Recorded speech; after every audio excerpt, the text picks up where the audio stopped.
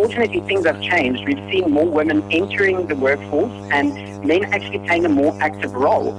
A strange thing, is that men at that point were kind of also perceived to prefer their responsibilities outside of the home rather than being active in the house.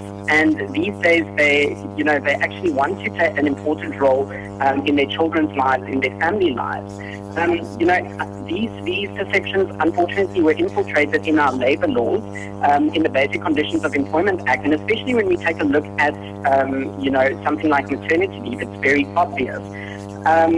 It just hasn't stayed, our laws have not stayed up to date with these modern trends and ways of thinking. And it doesn't recognize the prerogative or the right of men or the importance of men playing an active role in the household.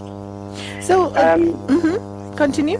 Yeah. No, so something interesting that I'd like to mention is recently there was a court order handed down where a homosexual couple took a state department to court and challenged the fact that they do not have maternity leave when there is a child conceived through surrogacy.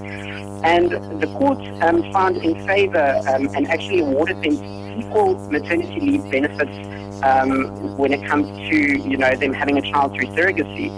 And what the court actually mentioned is that even more important than the physical welfare of the woman is the best interest of the child. And we kind of have to separate between the fact that women are the ones that are giving birth and what is important for a family, for the child.